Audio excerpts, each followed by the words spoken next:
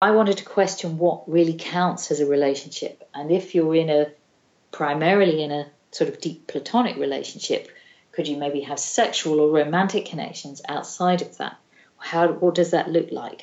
Uno, dos, tres.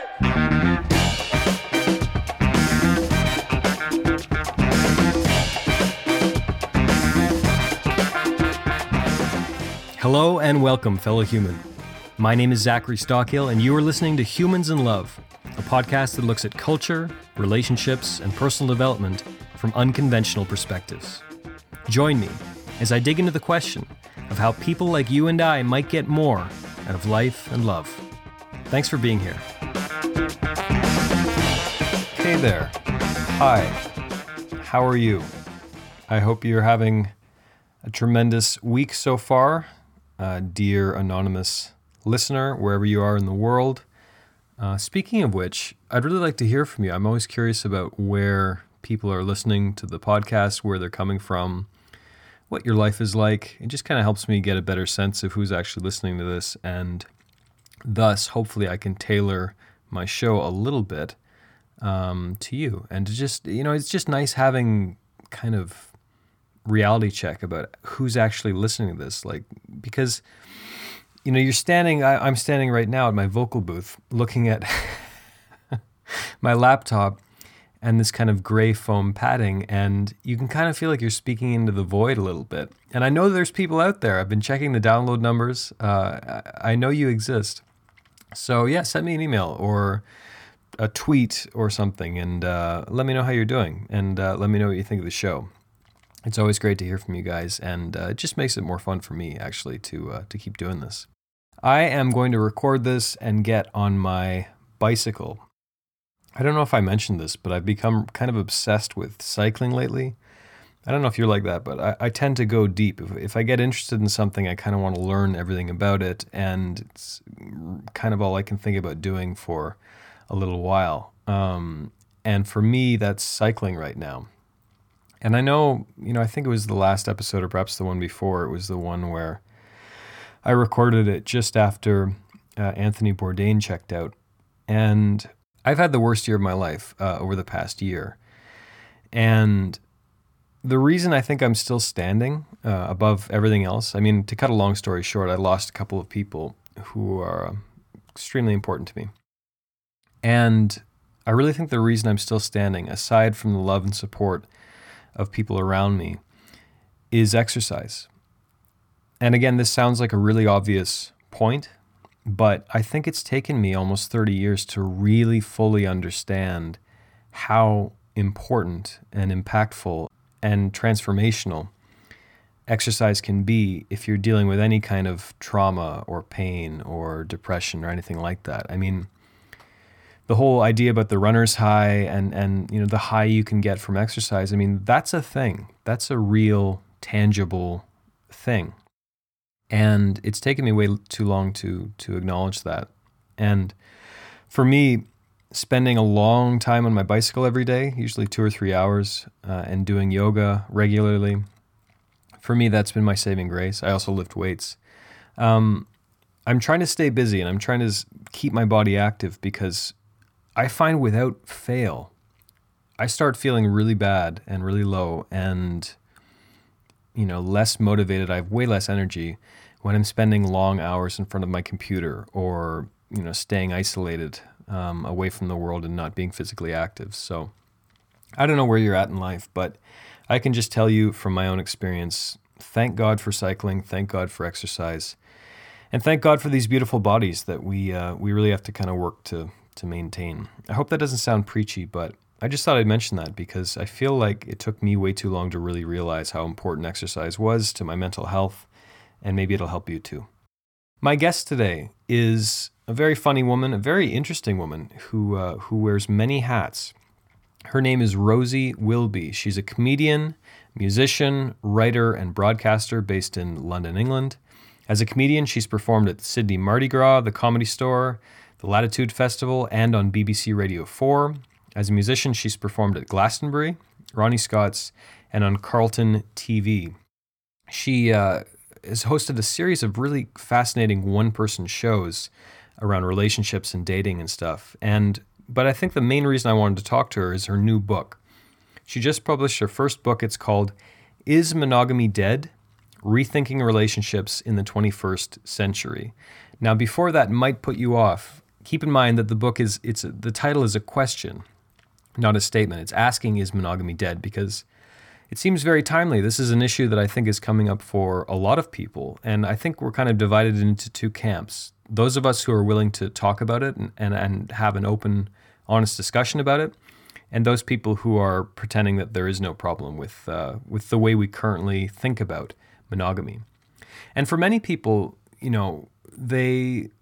there's no reason for them to question monogamy because they're in really satisfying, healthy, exciting, monogamous relationships and everything's going great.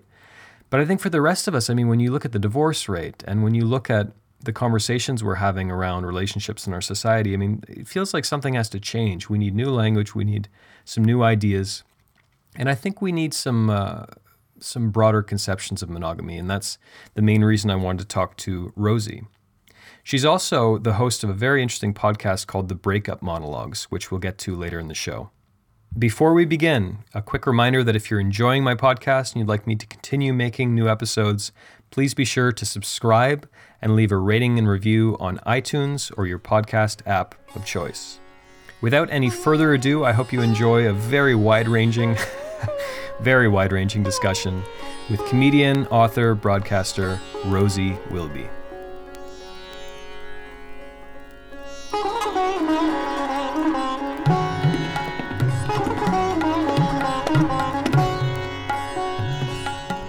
First off, I'd love to know, you have a really interesting backstory when it comes to how you got into comedy. I was hoping you could talk a little bit about that. Like, how did you become a stand-up? Well, a slightly strange, circuitous route, as you say. I was a musician. I was a singer-songwriter with a band and wrote very sort of heartfelt, romantic songs about my relationships gone wrong and more. And yeah, eventually when the band all went their separate ways, many people came up to me at gigs having really enjoyed the between song chat, which actually I did more of when I did a few solo gigs, I guess to kind of make up for the fact there was no band providing, this big full backdrop of noise. And so, yeah, I used to tell very self-deprecating stories about what the song was about, or kind of make fun of the fact that many of my songs were a bit bleak, as songwriters often are, a little bit dark and depressive, aren't they?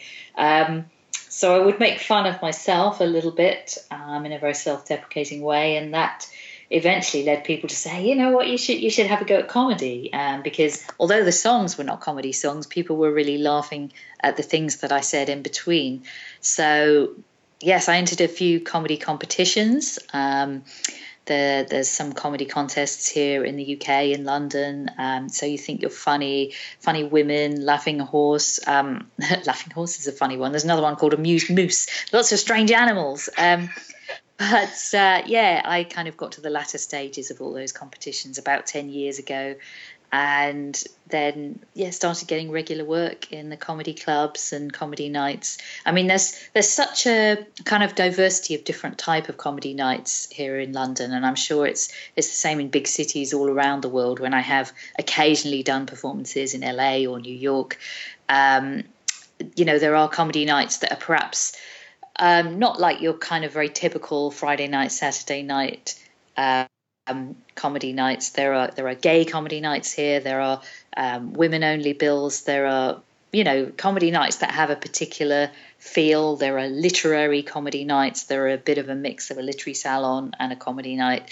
There are themed comedy nights where everyone's talking about a particular theme. So there's so many different niches where different people can fit in. And I suppose I wouldn't have necessarily thought of myself as a stand-up comic in a very old school sense. Obviously we have this kind of very male picture of a stand-up comedian from, a couple of decades or so ago.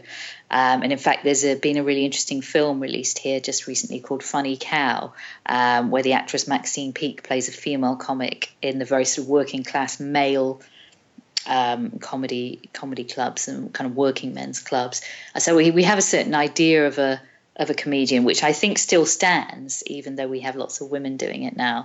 And so I wouldn't necessarily have thought of comedy as the right thing for me as a kind of sensitive singer-songwriter. But I've found different types of comedy nights.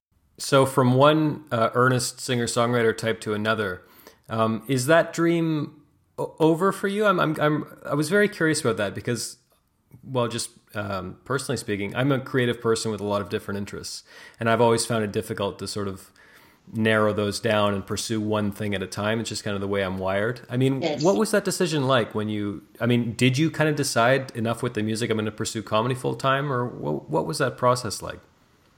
I don't know whether conscious decision would be the right way to put it. It was more of a gradual transition, and just the realities of, actually, this is where the momentum is. This is where I'm making some money.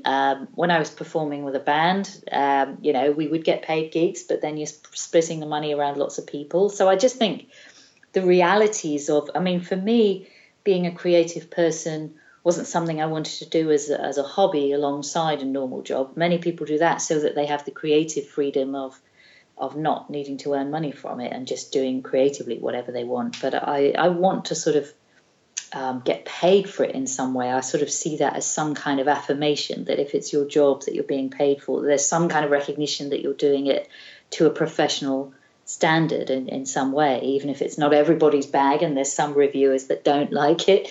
I kind of wanted to get paid. So I guess, there was just a kind of practical decision in that sense, that actually there was some interest in promoters, venues kind of booking me and paying me to do my comedy shows. That said, some of my comedy shows have a sort of musical element. One of them looked back at my music career in quite a light-hearted way, and kind of had some of my old photos from the band. It was kind of called How Not to Make It in Britpop. So I used to perform some of my old songs as part of that show, which meant that some people went back and rediscovered my very old ancient album.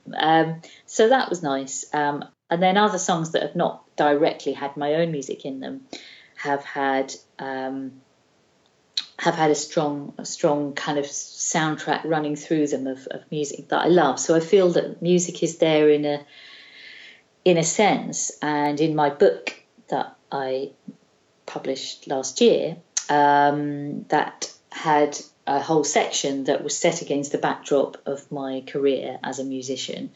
And again, music, even in other sections of the book, music is often referenced in terms of love and relationships, because, of course, music really can enhance in good and bad ways how we are feeling. So we always have kind of breakup songs or songs that we listen to when we get together with people. So there's definitely a lot of references to music throughout a lot of the work that I do. Does what you're doing now in terms of comedy and writing and podcasting, does that scratch the same itch that writing, performing, recording your own music did? I think so. It scratches a different itch, but I think the key thing is connection with people, with an audience. And so there's something very special about making a room full of people laugh. I do strive in my solo comedy shows, as in the sort of hour-long shows I might do at the Edinburgh Fringe or at festivals around the world, as opposed to when you do a club set of 10 minutes, 15 minutes or 20 minutes. I think in those longer shows I would strive to have some emotional terrain as well as just the, gag, let's make people laugh. I try to have some kind of depth and some variety and nuance in those shows. Which is not always easy to achieve, because people may be expecting you to be funny throughout and not go off into a sort of emotional detour. But a lot of audiences really like that as well.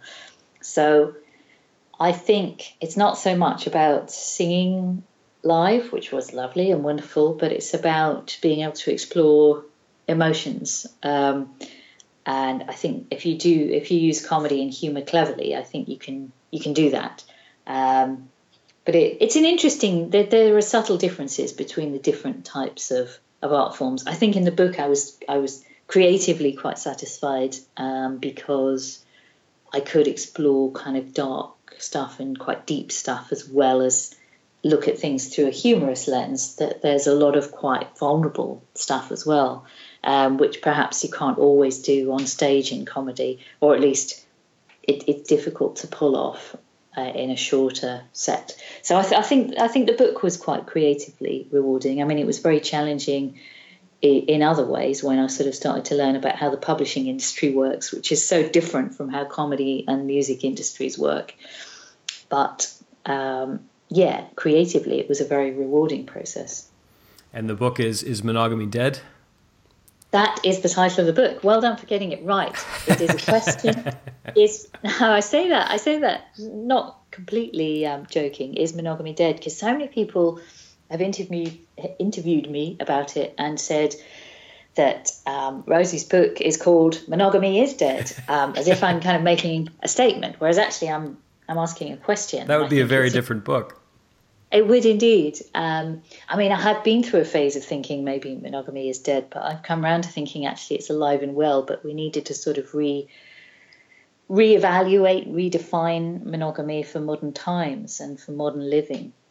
So, I've really come on quite a journey in terms of what I think about monogamy. But it's interesting how many people kind of make an assumption that if you're questioning monogamy, then you must be thinking that it's completely out of date or completely not fit for purpose. And I think perhaps our old version of it maybe is, and I think we do need to think about our language around relationships and how conscious we are in relationships, and really look at those skills and develop those. But monogamy as an actual concept, I think is alive, but I think we need to maybe learn about how we can be monogamous from people who are not being monogamous, because in actual fact, the people I interviewed who were opening up their relationships, who were polyamorous, they were actually,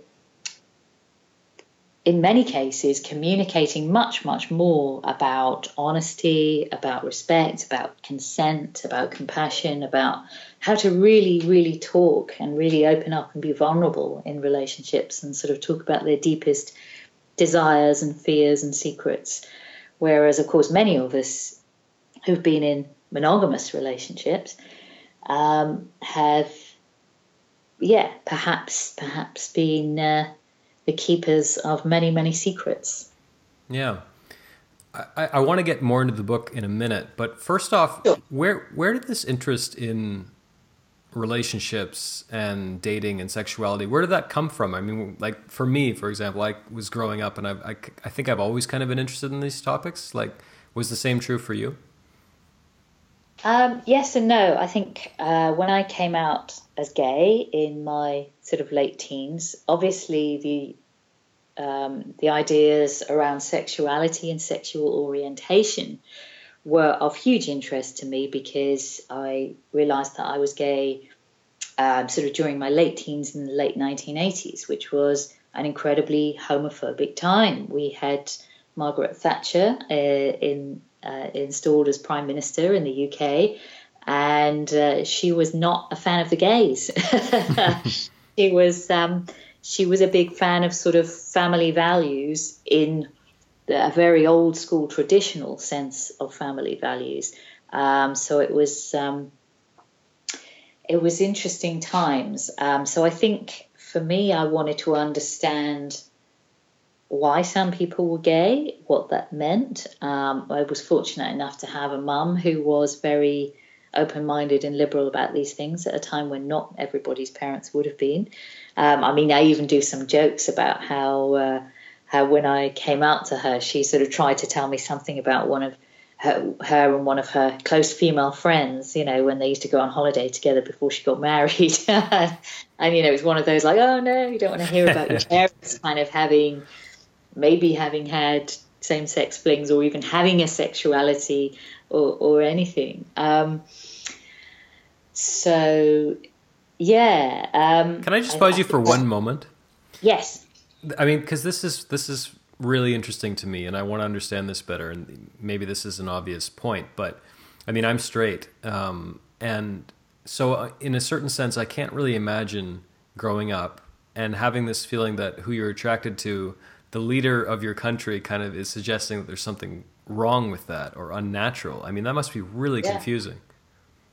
Yes, it's really tough. I mean, it wasn't just, I mean, I obviously single her out because she was such a such a kind of prevalent figure in our country's culture when I was a teenager. So you kind of felt like if this person who seemed so powerful and so omnipresent was saying something was wrong, that felt like that was kind of a all-encompassing message. But yeah, I mean, it really filtered down into kind of schools, obviously churches and religion, and many of my friends at school who had parents who were more conservative or more religious and so on, um, who would have kind of, I mean, many of these people, of course, completely have changed their minds now as they've got older and laws have changed in this country and indeed are changing in many places around the world.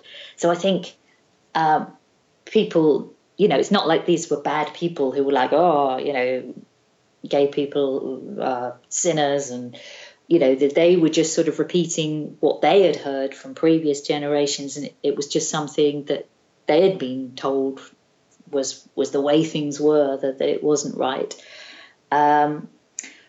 So yeah, it's very hard to kind of fight it against that. But then I think even as a smaller child, I always kind of enjoyed a sense of rebellion. I think there was something quite exciting about being different and not being the same as everyone else. So whilst there was a sense of potential isolation and feeling like a weirdo or not right in some way, there was also this kind of exciting sense of doing something different to everyone else. And I had a strong sense always that once I got to London, I would find other people, other like-minded people, and find some kind of sense of things being okay in terms of being gay, at least. And that was certainly true when I moved to London in the early 1990s.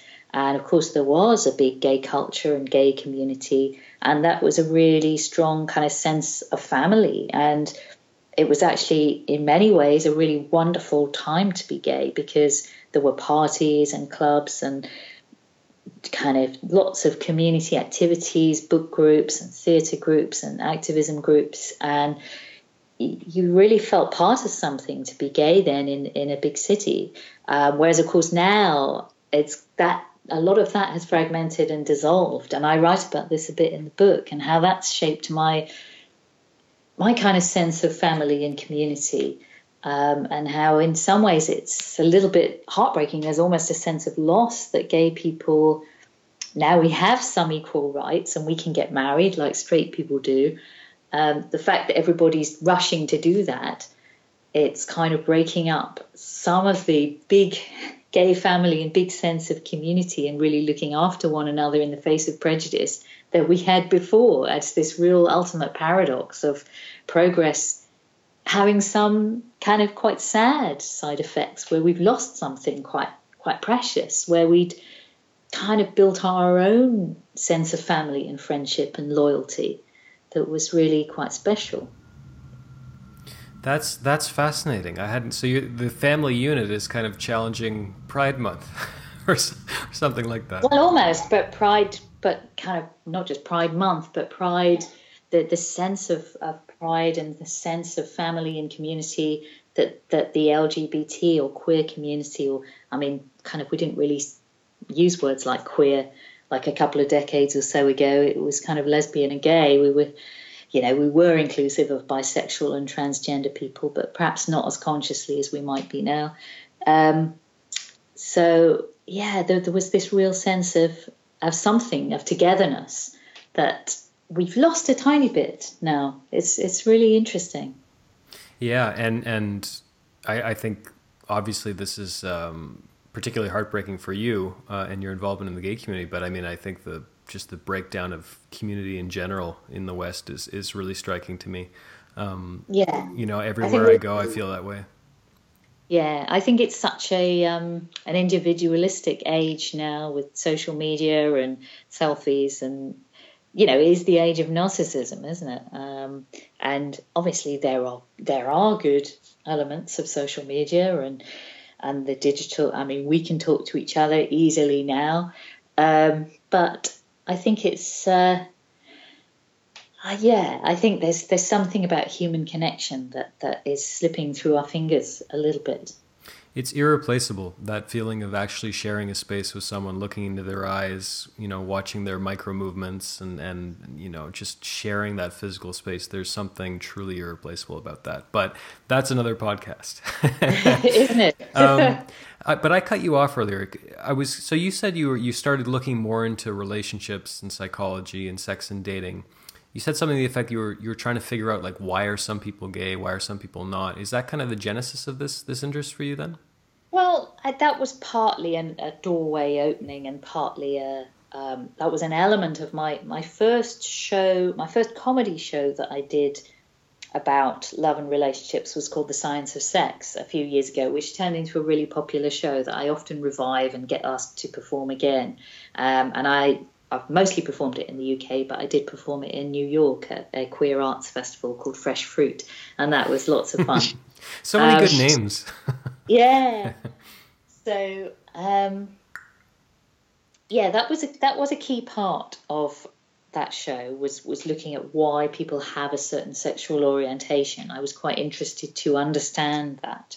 But really, it was also about why we might be, the more universal questions of why we might be attracted to one person or another, why we might feel like some of this passion fizzles out in the later stages of a relationship, why we go into a sort of different phase of love, why we seem to only recognize the very heady early stages of love as romantic love. What messages the media have given us about romantic love. So there were a lot of messages in that first show, and the origins of our sexual orientation were just a part of it. But this was all a kind of a way in, and I think the key thing was the relationship that I was in when I started comedy was very beautiful in its origins, and very kind of loving and romantic, but actually deeply troubled and challenged initially by her family not knowing that she was gay, and that was incredibly challenging. So it's back to kind of obviously homophobia and shame around homosexuality and so on. And also just kind of just the challenges of two people kind of meshing together, perhaps when they've had this kind of really romantic beginning that's been unreal, of how to try and have a real relationship. And this relationship did actually, in the end, kind of on and off via a roller coaster route, kind of last maybe 5 years, but it sort of was quite a difficult ending, and it had been quite a difficult, difficult relationship along the way at certain points, but not because anyone is to blame and is a bad person or anything like that, but just because sometimes relationships are incredibly challenging and difficult. And I wanted to understand why this relationship wasn't working, I suppose, and then ultimately understand why it had ended. And, it took many years to actually, my final part of my trilogy of shows that I toured about love and relationships was called The Conscious Uncoupling, and was about breakups. And so I finally wrote about that breakup kind of 5 years on, from receiving, initially sort of being dumped by email. So receiving the breakup email. I know. But now that's kind of more common, that people get broken up with by digital means. But after 5 years? Yeah, I know. I'm sorry about that. Yeah. Oh, well, it's I think through writing about it, I've been able to process things much, much more. And it, I think it is, creativity can be incredibly cathartic. Speaking of catharsis and healing, get as personal or not as you want, but how did you power through that breakup? I mean, what got you through that? That must have been challenging, to say the least. Oh, yeah, really, really, really challenging. But I think ultimately creativity and writing, and like I say, I didn't really visit the breakup in my work until a little while later. But yeah, I think performing is a real kind of solve for loneliness, or feeling not right in the world, because I think performing connects you. I think largely speaking, I found the bonds between comedians, particularly fellow female comedians on the circuit, those bonds are really good. Like, there'll be people that you don't gig with for a while, and then you see them again, and you just have a real giggle or a hug backstage, and you say, oh God, I'm having a lousy time, I got dumped, and it's like, oh, how are you? Oh, so there's generally a nice camaraderie. There are some people who are, pains in the bum, but mostly people are really, our fellow performers are really nice and down to earth and good people. And I think comedians have come often from the perspective of being in some way outcasts or feeling like the weird one at school. So I think actually we kind of understand one another quite well. So I think performing really was a driver to getting through that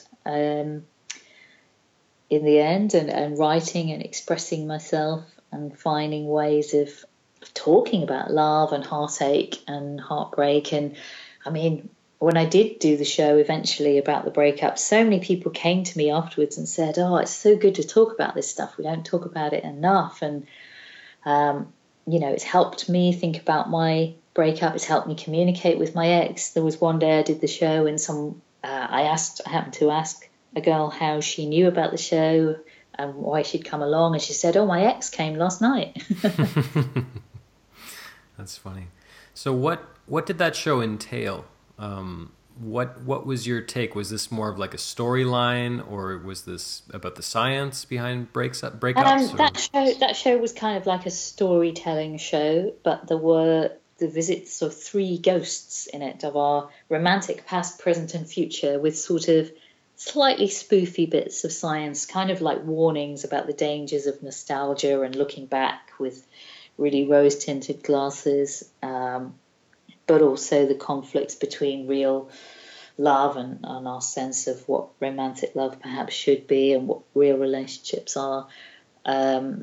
And then kind of with a sort of spoofy warning about where we could go in the future if our kind of the pace at which we kind of reject people on Tinder and dating apps kind of continued. It could be this, like we were sort of suggesting, we kind of become this really soulless society. So kind of my ghost of the future had come from this terrible place where love was quite literally a battlefield, and she sort of had a little sword and shield. Pat Benatar for the win. Isn't that amazing though? Like, why do we do that? The rose-colored glasses bit, because it's true. You break up with someone, and then a month or two later, all you can remember is the good times and that stroll in the park and how pretty they looked in that dress and blah blah blah blah blah. I was talking to someone the other day who's going through a breakup, and they were pretty fresh out of the relationship, and so they still remember all the nasty bits. And I said, write it down, record some kind of audio diary, like record this, because you'll forget. Like, it's amazing. I don't know why we do that. Yeah, we do. It's true. Yeah, I think. I mean, in a way, it's nice. Ultimately, when you are ultimately feeling over it, it's quite nice to remember the good stuff, isn't it? Yeah, ultimately being the key word there. Yes. Yeah. So what goes into a one-person show like that? I mean, there must be just a tremendous amount of writing and planning and work. And do you write it almost like you'd write a book or something like that, in terms of structuring it very clearly, or how does that work? I think with that show I did, and what's interesting is the kind of storytelling sections of that show that were kind of, I had alternating timelines, so I would go between two different positions on the stage. So you would already know at the beginning of the show that the relationship had ended, because I would be talking about being dumped by email, and the audience would really be with me and like, oh no. And then I'd go to the other side of the stage where the lighting would subtly change, and I would sit down and read from a storybook about the beginnings of the relationship, and there would be lovely music playing. And so you would kind of get this sense of things sounding wonderfully romantic, but of course being very bittersweet, because you know it's going to end. So that show was very much written with a word-for-word script, but not all of my more comedic shows would be written in that way, because you don't want to sound like you're delivering a monologue when you're doing a more stand-up-y show. That would tend to have more keywords and structure. I often draw a diagram for those kind of shows. So yeah. What's opening night like for a show like that? I mean, are you nervous because you put all this work into something and you're about to unleash it on the world, and there's a chance that it could go south? I mean, what's that like? Are there a lot of nerves? What comedians tend to do is preview shows, which generally would be quite intimate and would be cheaper tickets and would be with a bit of a kind of proviso that, look, this is a work in development. It's not the finished article yet. Although sometimes those are my favourite shows. And actually I'll often love the show the most when it's brand new. But yeah, I think because you have those early shows as kind of previews, perhaps that eases the stress a tiny bit, because you know that, if you want to say no reviewers at the first show, you can do that, and you can, kind of just invite a special audience of friends and make it, or you might, what some people do now is kind of preview shows in their own homes or other people's homes, like a kind of a lounge gig. So yeah, you can make it more kind of comfortable than a big premiere. Right. Yeah. No, that makes a lot of sense. Well, as long as we're on this topic, though, I'm going to come back to comedy because it's just one of my favorite things to learn about. When you're first starting out as a stand-up, like when you first start going on stage with like the idea not to make music, but I'm going to try to make these people laugh for 5 or 10 minutes, was there a big adjustment there? Were you nervous? Or because you had a ton of experience on stage as a musician, were you less nervous? I guess less nervous, but of course it's nerve-wracking. I mean, I did do some of the gigs where, like everyone does, where you completely die and you're like, oh my God, what's happening? But I think I was more nervous as a musician, because I think as a musician, it felt like there was more jeopardy. It felt like more could go wrong. Like if the sound engineer didn't make you sound nice, or I don't know. It's strange, isn't it? Because so much can go wrong with comedy, but I think because I'd become more resilient by doing a fair amount of performance as a musician, and I think going on a stage in front of people didn't terrify me too much. So I thought I would always have a strategy. I think I would always have something to fall back on, even if it was just chatting to the audience and ad-libbing from what they were saying. When you're on stage, performing stand-up, are you trying to actively read the audience? Like, are you looking to make eye contact? Are you looking to see how certain people react to different things? Because I think I can relate to this a little bit. I'm a DJ, so I really try to read the audience when I'm playing and try to sometimes tailor what I'm doing to try to make more people dance and have, try to help people have a better time. What are you doing on stage? And is that different than being the earnest singer-songwriter, so to speak?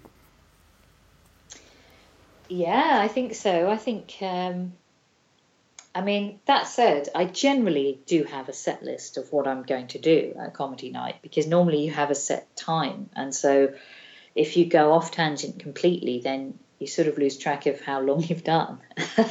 And you have to have a sneaky glance at your watch or something.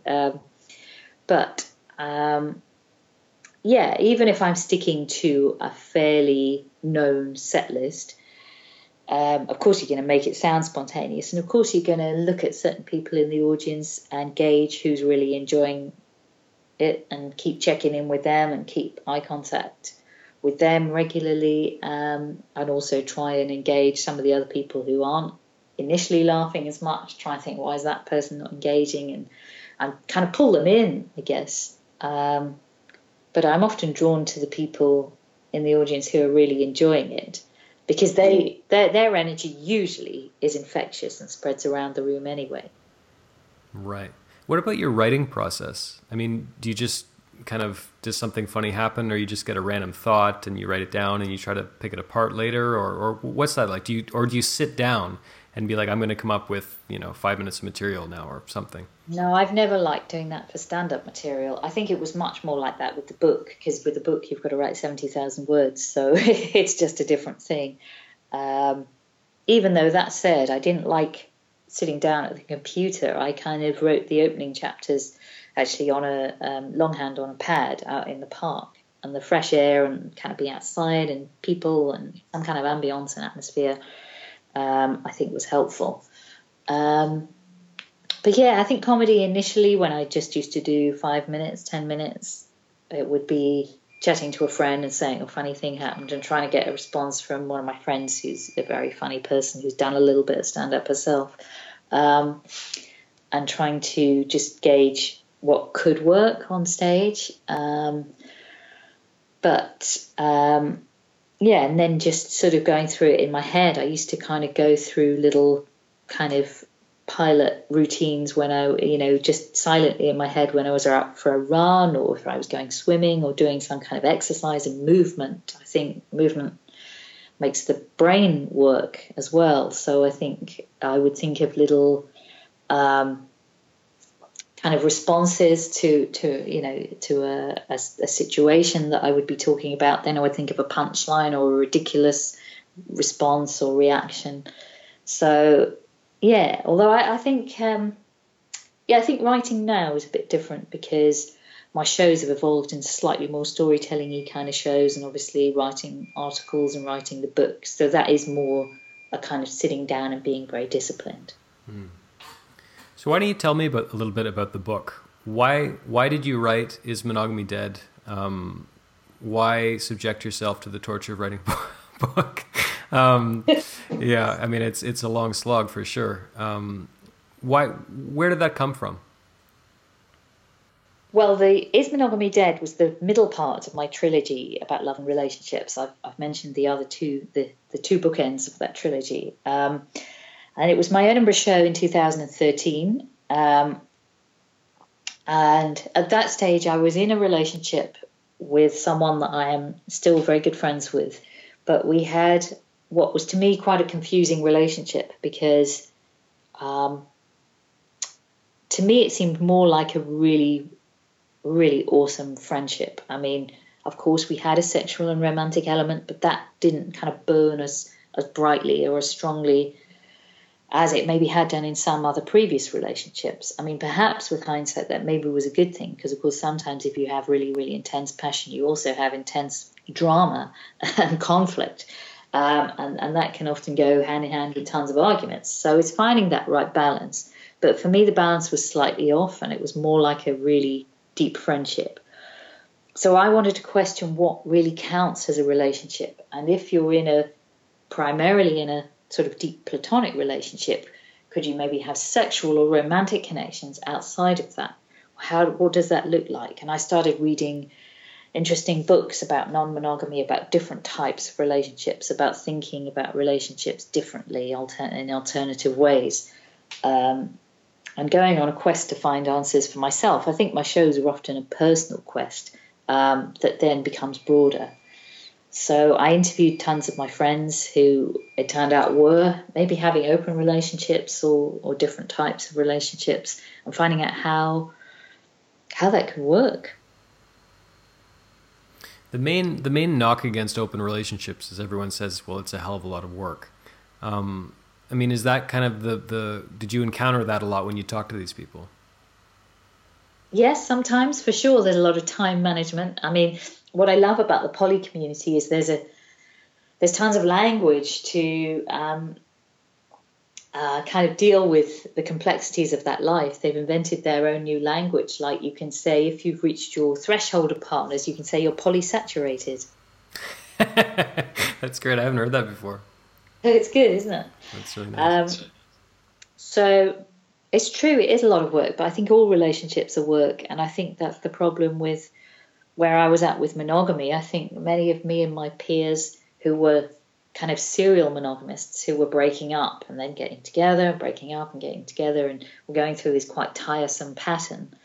I think we were trying to kind of slack off doing the work that I think is really the same whether you're in an open relationship or in an exclusive monogamous relationship. I think the work is still critical, and I don't think there's any shirking around that. I think this is a really important point. Why don't you tell me a little bit about what you mean by the work? Well, I just mean, probably primarily the work on yourself and working out who you are in a relationship, what you need, what you want, how to communicate that, what you have to offer and bring to another human being.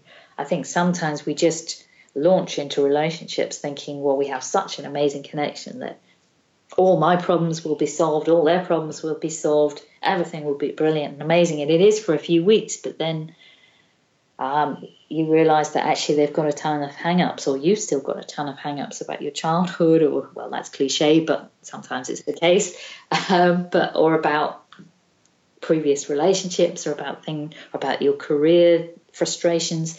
There might be a ton of things that are unresolved that comes in as baggage and that starts to wear away at this bond that you've created with a partner. So I think Sorry, go on. No, I just think it's about dealing with your own stuff and then dealing with stuff together as well. Yeah, absolutely. So where are you in monogamy these days, just personally? Yeah, personally, I mean, I'm in a monogamous relationship now, but I think monogamy for me is quite redefined. No, I don't think, no, it's a really healthy, alive, lovely, happy relationship. But I think I had to go through this journey of sort of looking at some of the polyamorous values, if you like, of compassion and communication, to look at how I could actually communicate to that level in a monogamous relationship. And I think the level of communication about who you are, about what you're looking for, about the things that you might find challenging in your partner, that you love them anyway, but it's like, actually, you're being quite difficult today, or what's up? You're being, I think we need to be able to communicate freely, and for me, I hadn't been very good at that before. So I think I think talking to people who are non-monogamous gave me the keys to be monogamous, which is interesting. That's very interesting. And when you talk about improving your communication, do you just mean being more honest about your needs, about what you don't want, about, what do you mean by that? Being more present somehow. It's hard to explain it, but yeah, being more present, being more aware of some of the things I kind of haven't liked before, but just to tolerate it and kept quiet about, So honesty, really. Yeah. Tell me about the breakup monologues. So, yes, after the solo show that I did about love and relationships, and after so many people coming to speak to me or emailing me and saying they'd enjoyed that, it seemed to make sense to open up to my other performer friends, bringing me their stories and talking to me in a kind of, a mixture of therapy session, comedy gig. It's now a podcast. It started off as a little live event, but now it's a regular monthly podcast, the Breakup Monologues, where I have 2 or 3 guests. And we sort of evolved from people coming with their specific breakup stories, like, oh my God, this crazy thing happened, I did this crazy thing when my relationship ended, to more general themes, like thinking about our language around breakups and relationships, things like ghosting and, all these different behaviors, conscious uncoupling, what we think of that, divorce parties, are they a good idea or is it just insane? So yeah, it's become a really fun podcast to do. And I actually recorded 2 live episodes in front of an audience just a week or so ago, so they will be released soon. What have you learned about breakups since you began this project?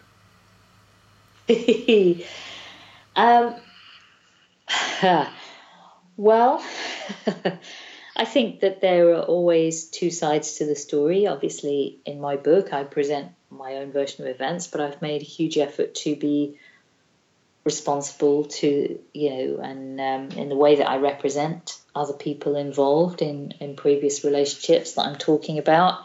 We actually had a really interesting case here in London just recently where a female comedian, was being sued by her ex-husband for talking about him on stage. Whoa. So, yeah, I know. So I think we have to have a kind of consciousness about how we talk about other people. But I think comedy has been a forum where we can talk very honestly about past relationships, about relationships gone wrong, about sometimes our own bad behaviors or other people's. But I think what's been universal is that particularly I've had mostly female guests, although we've had some wonderful men on as well. I think what's been universal is actually we've tended to be able to kind of hold our hands up to our own behaviors rather than pointing the finger and going, oh, my ex was terrible, and kind of saying, God, I was a complete lunatic. I can't believe I behaved like that. So I think actually a kind of self-awareness has been a universal element. Yeah, we are the common denominator in all of our relationships, for sure. Sometimes it takes a while for us to learn that. So what are the main... your website's a little overwhelming. Like, you do a lot of stuff, and you've done a lot of stuff. As you speak to me today, at this period in your life, what are the main sort of questions that are driving you? Like, what are you trying to figure out right now? Like, what's the most inspiring, exciting issues, questions that you're working around right now, would you say? I do a talk about the book that I sort of tour around venues and festivals and stuff. And people always ask really fascinating questions, but I think a lot of it often comes back to this key idea about what is a relationship, what is love, and the fact that our language around love is so limiting. We say I love you, and it could mean so many different things. I kind of, I joke in one of my shows, I love chocolate and I love my girlfriend. One of those is an insatiable craving that never goes away. One of those is how I feel about my girlfriend. But, it's just this really ambiguous kind of word. So I think I have a bit of I kind of push the idea of people maybe inventing their own new language, just as the polyamory community have done. If there's not a word for something, we can't talk about it. So let's make more words. And we've now got social media, with the power of hashtags, you can make something a new buzz phrase really easily. Well, as long as we're talking about language, before I let you go, you talk about, you mentioned conscious uncoupling. Yeah. And I think about a very pretentious Gwyneth Paltrow. But, of course you do. But yeah, like most people, I haven't looked into this phrase enough, and I'm still a little bit unclear about how that's different from a breakup. Can you give me any insight into that? Well, much as I, like many people, don't do everything that Gwyneth Paltrow says, she's right when she says that actually it's a very, very kind of ethical and compassionate way of breaking up and retaining and celebrating some of the good things about what you had with that person, the sense of family and togetherness and friendship that you shared. And I suppose I've had to some extent a conscious uncoupling with the partner that I was with for the majority of the narrative in the book. We are still friends, very much so. So I think it's a great idea. And of course, it wasn't even Gwyneth who invented it. There's an author and therapist, Catherine, who I've been in touch with, who actually sort of first coined the phrase.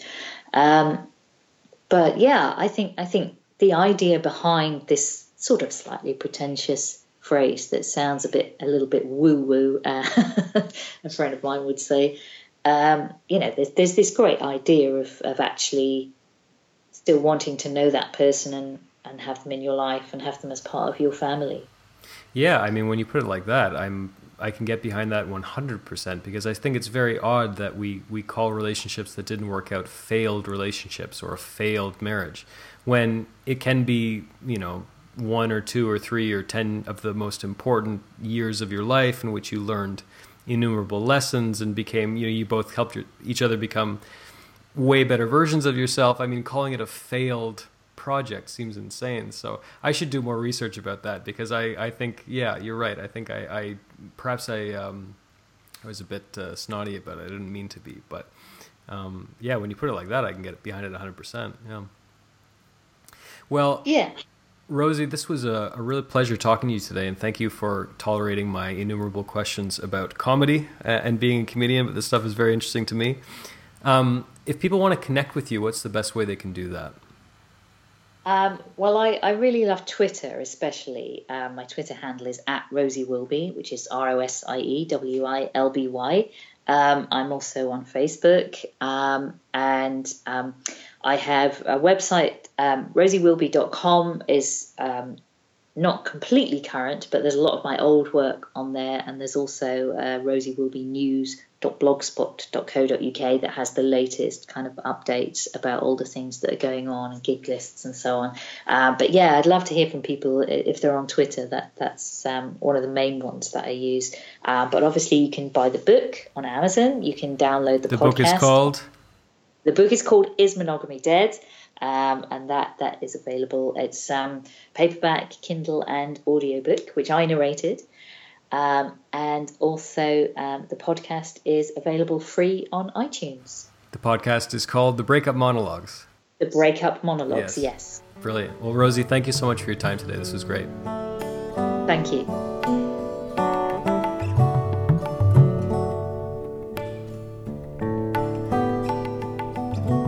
There you have it. I hope you enjoyed that conversation. I hope it wasn't too scattered for you. I know we kind of bounced around a lot, and needless to say, I am still learning how to interview. I'm always trying to get better.